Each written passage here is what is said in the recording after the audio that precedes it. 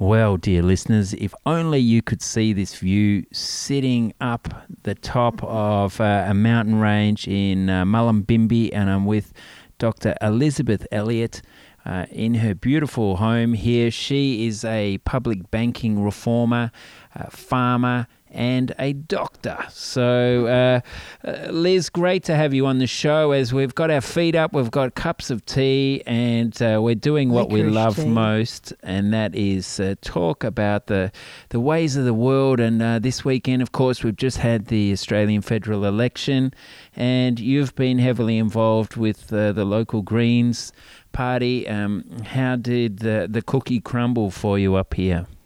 Well, we did have quite a significant swing to the Greens. I think it was maybe 12% in the end, which is pretty good. So we ended up with about, I think, 23% of the vote. The Labor Party just pulled ahead of us. That's the sitting member. She's a sort of a good party girl for the last 14 years. And Justine Elliott, and then the Nationals, who I call the sellout party. I'd love to deal with them directly as custodians of the country, but unfortunately they've sold out to the Liberals. And the Nationals had a nice, good-looking lad who got about 40-something%. So, yeah, I guess Labor's back in. And the Greens should be proud of a really good grassroots campaign in which we made over 8,000 or 10,000 personal conversations with people, maybe more in an electorate of 110,000. The demographics must be changing this seat, are they? A lot of young groovers in the neighbourhood. I suppose this area always has had that, but there must be a very interesting tension between the creatives and the old school farming communities. Well, I wish that was how you were right. I would like to think that the old school farmers, of course, only represent 2% of our national GDP. They've been shrunk by our Woolworths, Coles friends to a shadow of their former self, and most of those farmers I have nothing but respect for. What we do have is a much larger part of the electorate is an elderly, displaced Victorians actually, but also local people who've come to move up here because it's so superb place in climate and geography, and we all adore our area. And so there's a lot of elderly people who are fairly conservative, and they certainly don't want change because they've had a good run recently. And then you've got the creatives, as you put, who tend to colonise the southern half of the electorate, and they tend to vote Green. So down the south end of the electorate, I guess the voting in some polls would be 70% Green. Some polling. Okay, so we're all scratching our heads and wondering how this minority government is going to play out. So what do you think could be some of the policy implications for the Conservatives who have stuck by and by along the neoliberal agenda? How will they be forced to compromise? Oh, you might be outside my area of expertise, but I think people like Xenophon and some of the, even Pauline Hanson, may go against the TPP, and even though they tend to support Turnbull on a lot of his conservative things against the unions, they may actually be quite a good force in terms of buying Australian and not succumbing to the corporate agenda as expressed in the TPP, which is such a dreadful thing. So that'd be good. And I think most of these smaller parties and, of course, the Labor Party will tend to support Gonski better.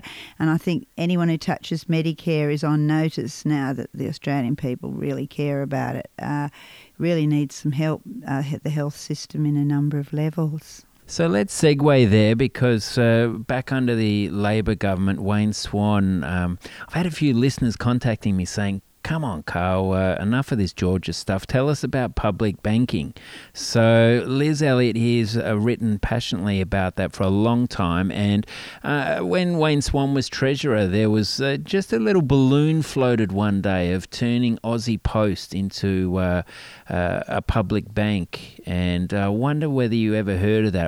It was quashed pretty quickly, but it was certainly something that had a few insiders talking about how that would generate more income for Aussie Post and provide a useful service. Now the Commonwealth Bank is one of the big four.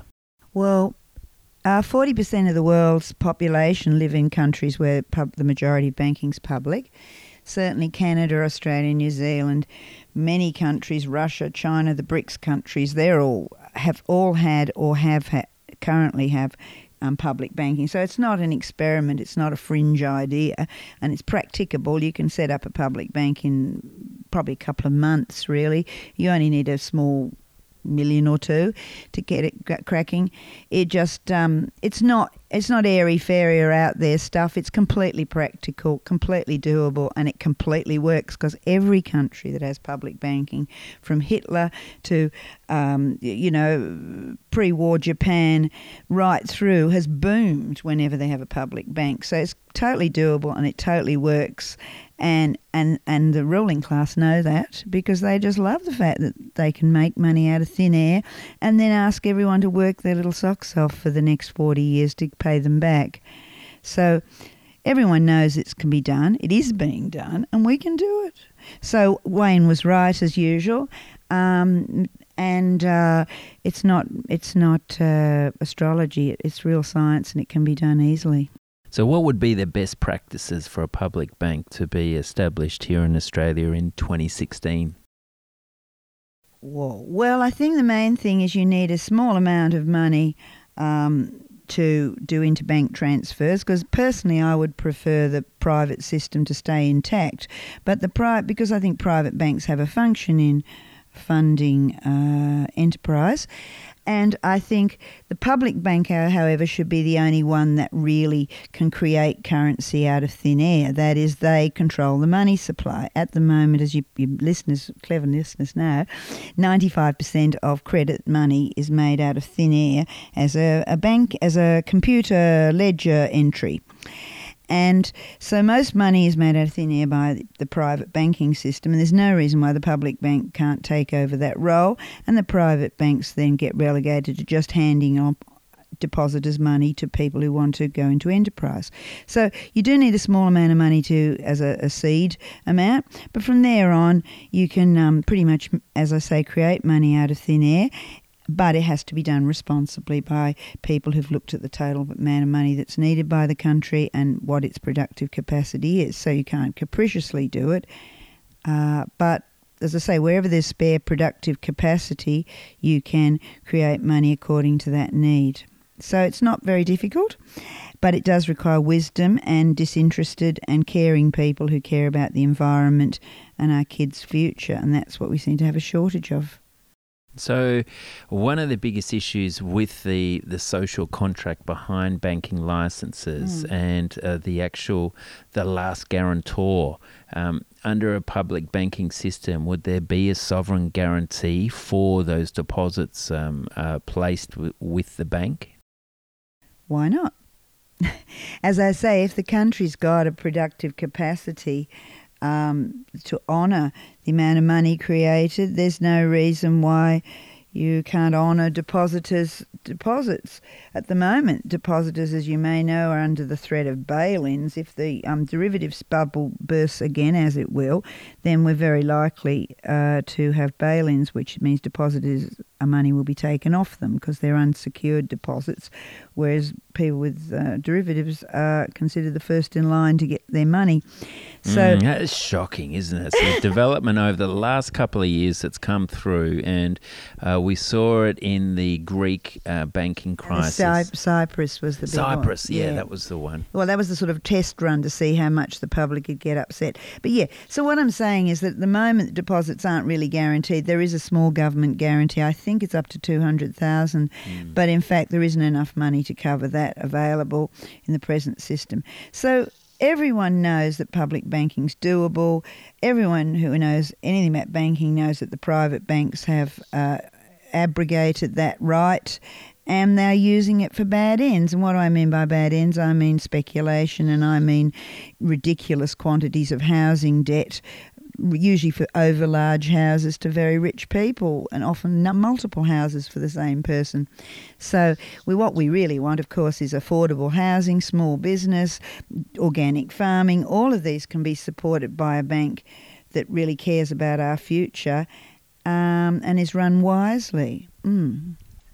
Yes, well, wouldn't that be nice if we had a banking system that actually lent money to people who were engaged in creative enterprise and real employing economy. people, the real economy, instead of this fire sector of finance, insurance and real estate. That's right. Because what we're getting is a rentier economy where people are using money so that they can set up toll booths on the working people, so that every time you use this road or you use this football club or hundreds of other examples of this renting place, you have to pay a large percentage of your money, up to 40 or even more, 60%, to people who aren't making anything real or new or creative. They're just taking money at every chance they can from people who actually work. And actual real capitalists, people who actually think of an idea and put it into practice and employ people, have to rent money at quite high rates. So there's all sorts of barriers, aren't there, Yeah. to people doing business. And I just met someone on the way up here who had an amazing hand cream. And she was saying, look, it will cost over $50,000 for me to make my way through the regulative barriers here and get it ticked off through the health bodies so that I can commercialise this. And, Well, that's why people hate the Greens. People get confused between the excessive regulation of the small and the excessive freedom of the large. They blame the Greens for the regulations when in fact it's a program that consistently supports big business over small. And we all know that small business are the main generators of employment, not to mention meaning and purpose and accountable practices within smaller communities. So we've got to support small business, I think, and we've got to stop this under-regulation of the large, because it's not a level playing field. These guys are not paying their taxes, as everyone now knows, which is great. And they know, or they're not even, they're patenting, inventions that government universities have created. They've got all sorts of ways and getting huge subsidies. I read once that the amount of money that the average the total amount of subsidies, indirect and direct, to big American capitalism is 5 times their profits. So you've got big business getting these ridiculous subsidies one way or another and tax breaks, and poor small business doing it tough. Yeah. Yes, it's a mystery, isn't it, how we've been convinced this is the best way to run society. But the whole banking industry seems to, they've got these incredible bank fees that we all cop at the teller. I mean, tell people about just how we sit on a global scale when it comes to just some of these bare basics. Well, I'd rather not, because I think the whole question of fees, quite frankly, Carl, is I'm looking at this hawk fluttering in one place just near. It's so beautiful. The whole thing of bank fees is a very minor factor compared to the fact that they create money out of thin air and then they charge people interest, which often ends up being 3 times what the person was loaned in the first place. And they don't create the interest money. So here we are, I've got people paying beggar thy neighbour in a competitive way with everybody to get this extra 2 times. To be more concrete, you get given $100 as a loan. You need to get $300 back to me over for 20 years to pay your loan. Where are you going to get the $200 from? Well, you're only going to do it by gouging the environment, competing with others to press them down, exploiting the workers, running a nasty sweatshop in the third world, going bankrupt, inflating the currency, all of which are crummy ways to run an economy. So basically, you can have all the bank fees you like, and they might be 1%, they might be 5%. The real issue is that they make money out of thin air, and then they want all this interest money back, and they don't create the interest money. So everyone's playing this horrible competitive game, which is driving us mad. Literally, people are lonely, sad, depressed, overworked, harried, not seeing their kids. All this stuff is everybody's going to work, and their wives too, barely seeing the kids. I think the problem is much more fundamental, much more structural than the bank fees, which I suppose every bank needs a little fee. Yeah. They certainly need some sort of return, and that's one of the key issues, is that the rate of return they're asking, as you pointed out, is above the cost of production, especially when this is money created out of thin air that's only enabled because of the government guaranteed contract. Another interesting connection is the fact that the whole thing about growth, as you know, Yes, is that's where I was going. And because, all these parties say we must have jobs and growth, stop the boats and jobs and growth, because growth is a way of paying interest. And what's pushing this growth economy? People go, it's greed, or it's the filthy capitalists or something. It's not. It's a simple need to pay interest back more than was created.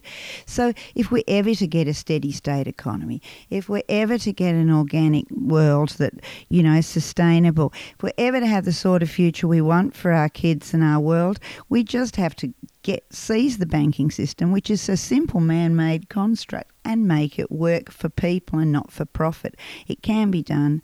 It's not difficult. So how far away, realistically, are we from having a public bank here in Australia? Well, we could be a couple of weeks, or we could wait and have a universal banking collapse with great hardship and possibly war and misery. The choice is ours. We just have to get smart and get on with it. It is not rocket science. Is there a movement online that people can look at? Yes. I'd highly recommend anything by Positive Money, which is a UK group. Positive Money, they're good. And also the wonderful writing of Ellen Brown. She's an American lawyer who champions the public banking system. There's lots of stuff going on, and I think awareness is raising. This guy called Bill Mitchell in Australia, and I think indeed it's going to come, because we're going to have a bank crash by the look of it, and we got to see how poor old Greece and other countries have been dragged over the coals because of bank misbehaviour, and it's possibly going to happen here too. I think that these ideas about banking have to circulate, because there's 2 points to it. One is we can make a better world, and secondly, it's not doom and gloom. It can be done. If 40% of your effort is going and your resources are going into paying off banking interest for the 1%ers, surely we can immediately save 40% of our effort and resources. We can easily support good things rather than bad things, like environmental repair and education. We can do it, and we can do it quickly. So that's a huge positive. And I know people get pretty distressed when they're activists thinking, nothing can be done. Well, it can be done, and a public bank, it's not the whole answer, but it's a good 40% of the answer. Nice answer. Well, let's wrap up then with a discussion on balanced budgets. And are they really as important as we're led to believe? It's really dominating Australian federal politics, and the Libs said it was possible when they're in opposition. Now they're in government. Seems like minority government's going to be an even bigger challenge for them to drive their agenda. But is it such a concern? Liz Elliott. Balanced budgets are a prime neoconservative, neoliberal fascist myth. There's no other way of saying it. It just is nonsense. I cannot believe the Labor Party, with their deep understanding and great intellects among them, are not exposing this and letting themselves be browbeaten by these so-called economic managers who have completely mishandled our economy, called the Liberals, who are, as we know, corporate stooges. But that being maybe, but what I'm saying is the Labor Party should know, and does know, and in fact in the past has championed public banking, that it is doable, and they also know you don't need a balanced budget. Balanced budgets are a myth. You can't balance a budget when vast amounts of money are being hived off to tax havens and to profit, ridiculous profits and CEO salaries, stratospheric. You have to inject more money into the economy just to keep demand up. So you cannot have you cannot have a balanced budget, and the Liberals can't balance it either. Obviously, they've expanded the deficit. The deficit is a good thing. What is not a good thing is having to borrow from overseas corporate banks to fill the gap. And that, obviously we've got an interest bill of, I don't know, 1 or 2 billion a month going on, if not more. And that doesn't need to be there. We don't need a balanced budget. What we need is a budget that is designed to create real sustainable economy with real production and real repair of our environment. We don't need a balanced budget at all. It's nonsense. Well, Dr. Liz Elliott, thank you so much for joining us here on 3CR's Renegade Economists as the sun sets and that hawk swoops down on possibly a unsuspecting mouse. Come on! Come on!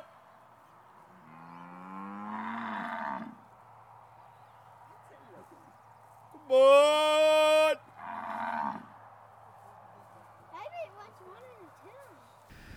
Okay, we're recording this week's Renegade Economist radio show on the road. We're in Lismore with Kelvin Daly. Kelvin has a very exciting project underway, and we're off on a bit of a workshop today, Kelvin. What are we up to? We're heading to one of our local biodynamic community members' farm to build an enormous biodynamically activated compost pile. So we're bringing some comfrey from our farm. So we harvested probably about 80 or 90 kilos of comfrey leaf, and also some taproot so he can propagate some more for himself. And we basically put the comfrey in layers like a lasagna through the mix, and it helps activate the compost, heat it up, and turn beautiful carboniferous material into living humus soil. So we're heading out to a place called Clavas, which is just west of Lismore in Northern Rivers, New South Wales, where we live. So it should be a good day.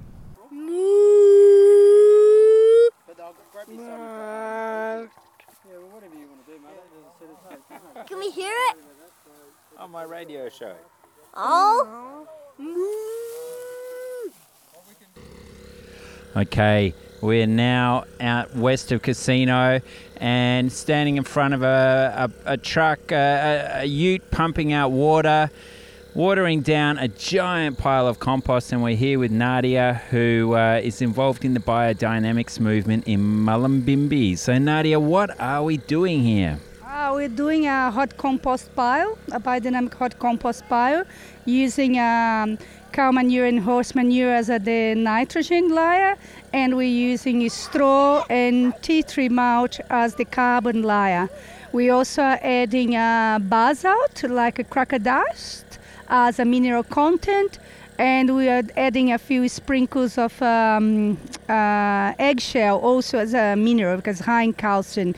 Could add much more, but all that we had was a few buckets.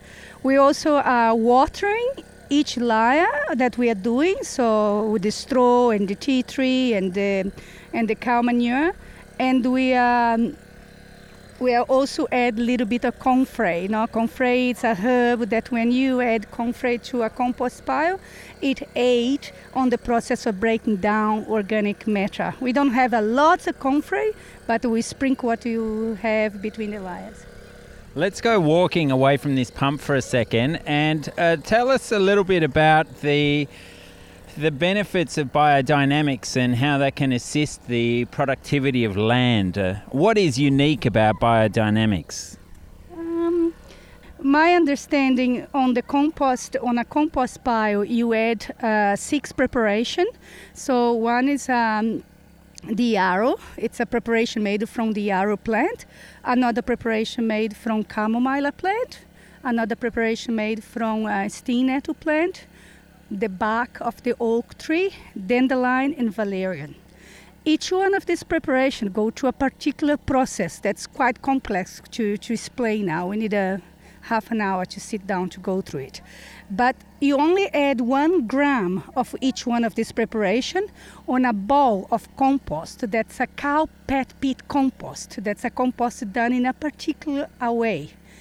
And that 6 preparation of each one of these plants will cover 24 cubic meters of compost.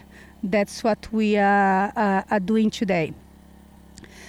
This preparation, this 6 preparation that I told you, organize the forces on the compost. Like, you have the planets up around Mother Earth, organizing the forces on the cosmic. This preparation organize the forces on the compost. So each particular one will have a role to play in the compost. For example, the sting nettle is related to the planet Mars, and planet Mars is very high in iron, so that will organize the ability of the plants that are going to grow in this compost when it spreads on this market garden that rice is doing, to absorb iron from the soil. Other things will have a strength to calcium. The valerian, for example, is the only one that you don't put. The valerian comes as a tea. And the valerian, you stir for 20 minutes in a vortex, and you put in the end of your compost pile. And the valerian bring warmth to the compost, bring heat. Same, valerian is the same plant that's used for depression, because it will bring warmth to your heart. Wow, that's quite a story. And in terms of its effect on the land and the quality of soil, why is how effective is biodynamics in terms of generating productive soils? Well, biodynamical works with the rhythms of the moon.